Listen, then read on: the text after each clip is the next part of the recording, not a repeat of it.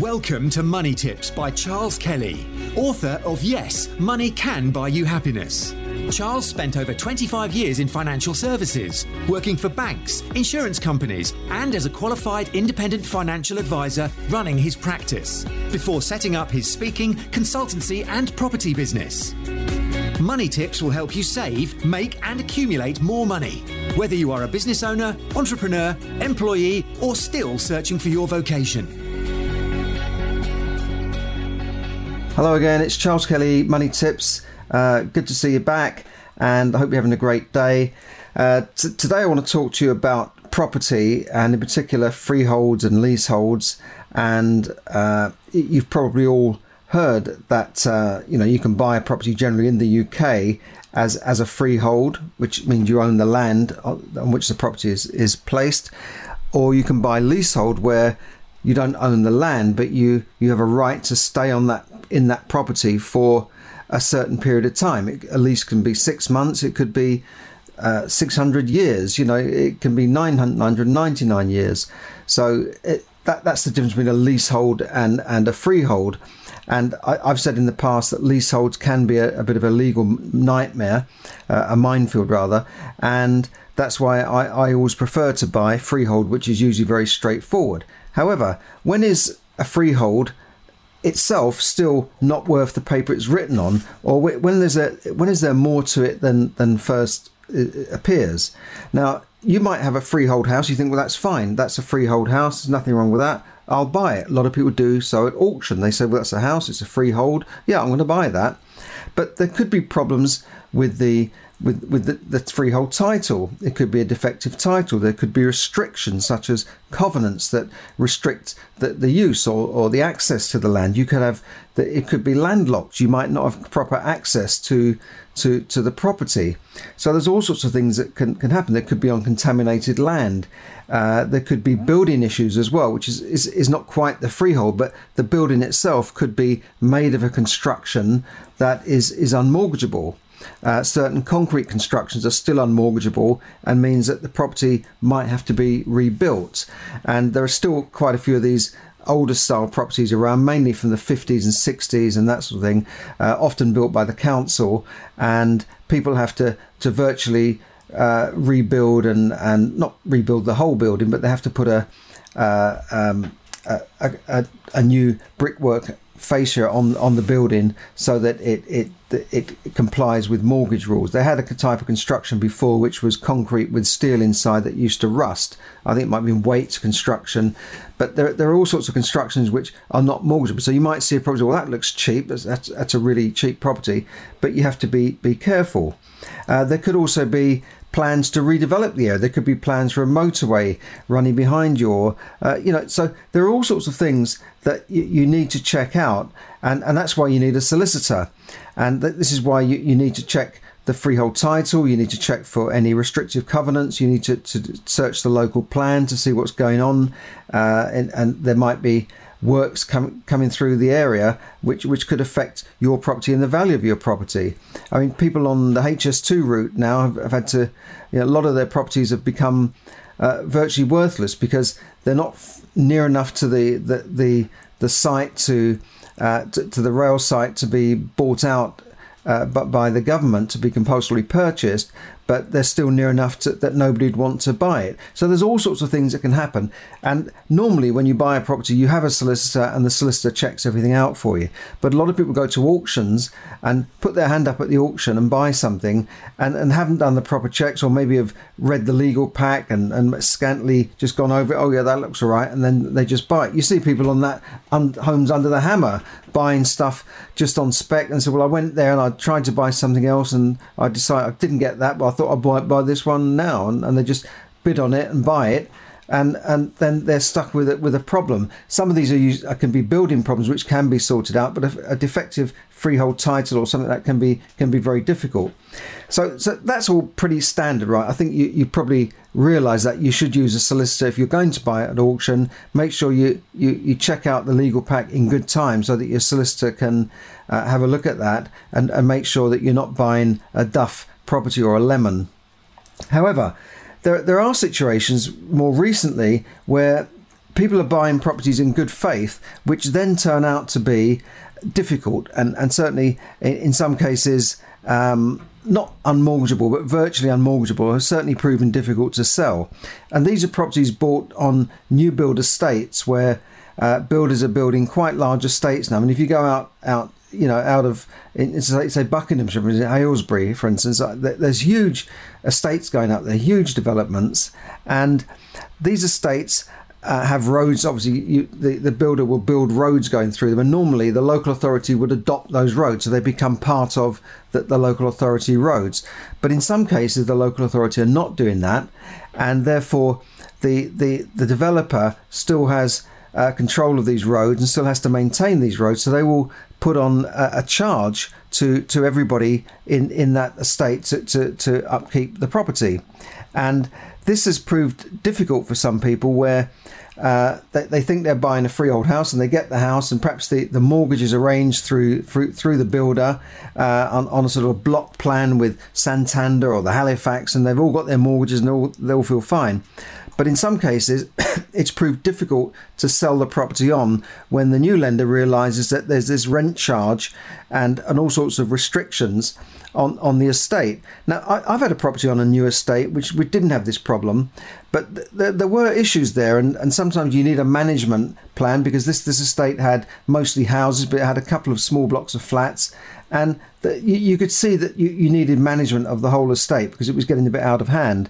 And it's understandable that there should be some charge, but if you've got a rent charge, some of these are quite severe sort of charges. They can be quite high, and in some cases, if homeowners fail to pay their rent charge and fall up 40 days behind with their payments, on the law on estate rent charges allows developers or management companies to take possession of your property to ensure that they get their money back. Now, this is a bit like a leasehold. This is why, if you don't pay your charges on a lease, you don't pay your ground rent and that sort of thing, in theory your home could be repossessed. But you don't expect that with a freehold house. And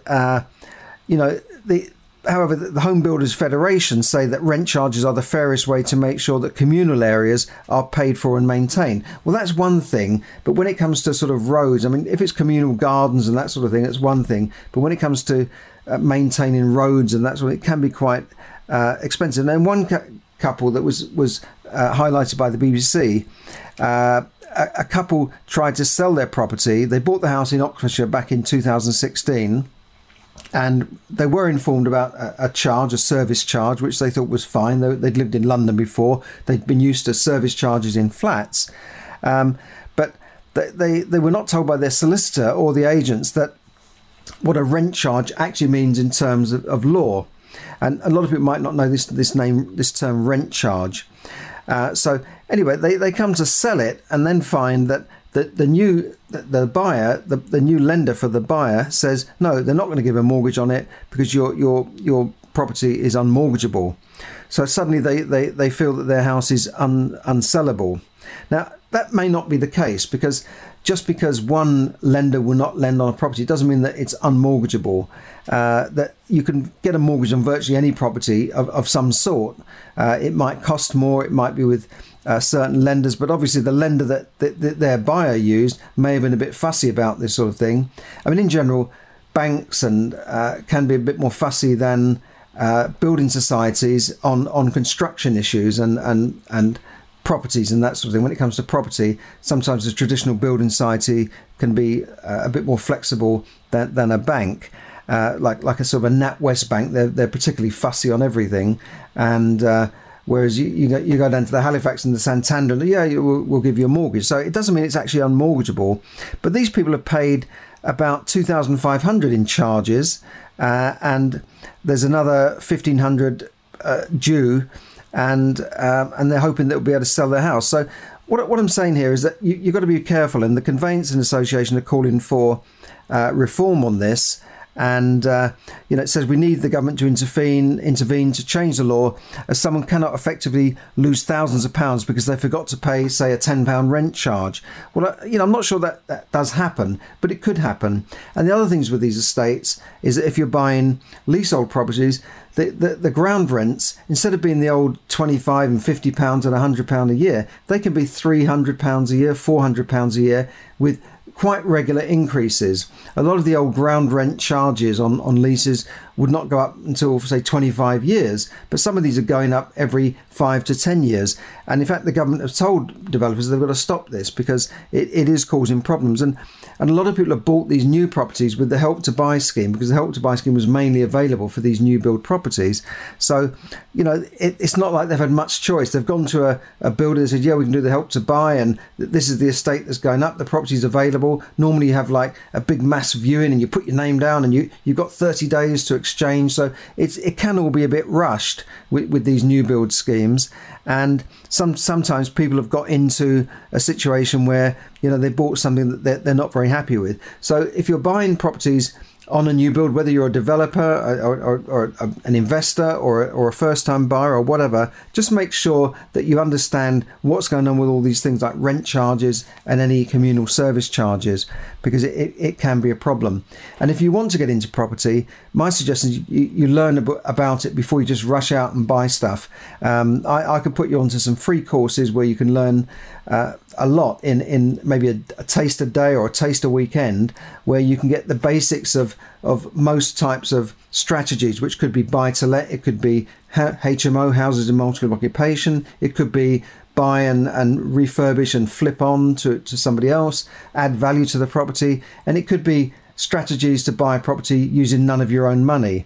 So if you're interested in that, drop me a line on Messenger, on Facebook, or at charles@charleskelly.net. So thanks for listening. Thanks for everyone who tuned in on Facebook Live. Ronnie, Mike, David, Anthony, Solar. Thanks for tuning in. Really appreciate that. Appreciate your comments as well if you find this interesting.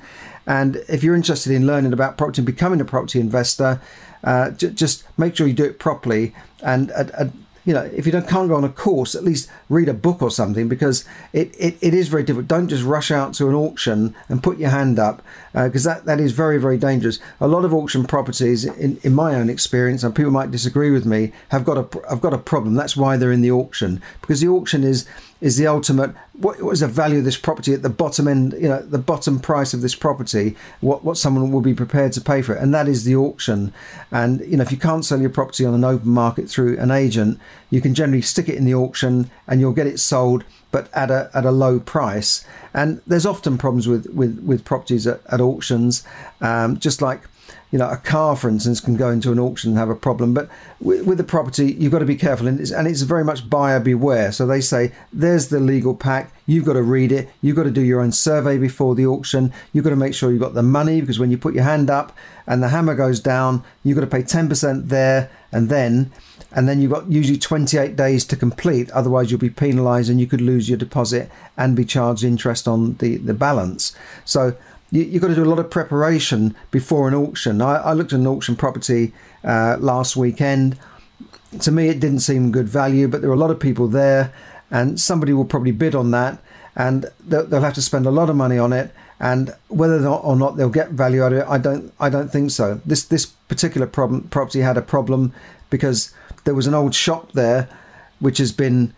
And what they've done is converted the property into a flat downstairs and a flat upstairs, but one of the flats overhangs the shop, which has been sort of cordoned off with this wooden partition, and you can almost put your fist through the wall of that into the shop, and the shop's closed off anyway.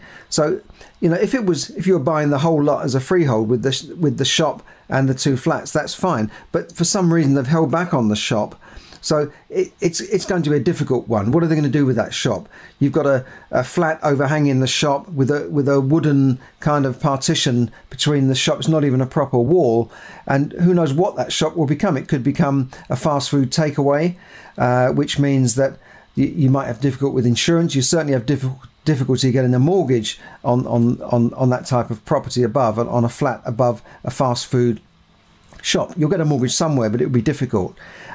Also, the property I don't think has been divided into flats by any proper standards. I don't know what the leases are like. I don't know whether there's been building controls there. So you've got to look at all these things before you bid on anything.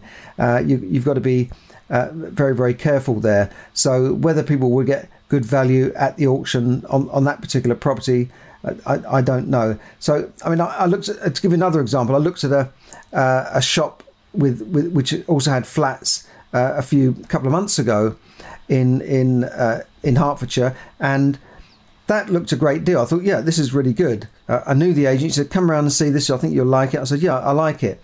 But when I did a search, instead of waiting for the solicitors, what I did was just did a land registry search on the property.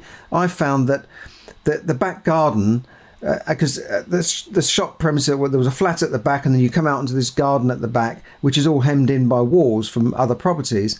But for some reason, they've kept the back garden separate. So the back garden is not included in the shop. And there's a back door with an alleyway and into the flat that's at the back of the shop, and that goes into the back garden, and you haven't got access rights to it. So I could see from the plan, I said to the solicitor, well, this doesn't look right. The garden's not included in the property, and there's no access rights of what I could see, because it was in red. And he said, yeah, you're right, don't touch it with a barge pole. It looks cheap on paper, but it's not really, because they're really selling you something that's not worth what you're paying for it, because they've kept the part of the property which is the garden, so it means you can't extend there. But not only that, I mean, what would they do with the garden anyway? It's landlocked. Maybe they're going to build something there in the future without your permission, because you haven't even got access rights to the flat at the back of the shop. So what I'm saying is, just be careful, because freehold is freehold, but it doesn't always mean it's a good freehold. You know, there can be problems with a freehold, and some freeholds can be less than the paper they're written on. So just take care, and as I said, learn about property before you invest in it. Give me a shout on charles@charleskelly.net or on Facebook Messenger if you're on Facebook now, and we'll put you onto a free taster day to learn about property and learn how you can get into property using none of your own money. So thanks for listening, and bye for now. Thank you for listening to Money Tips.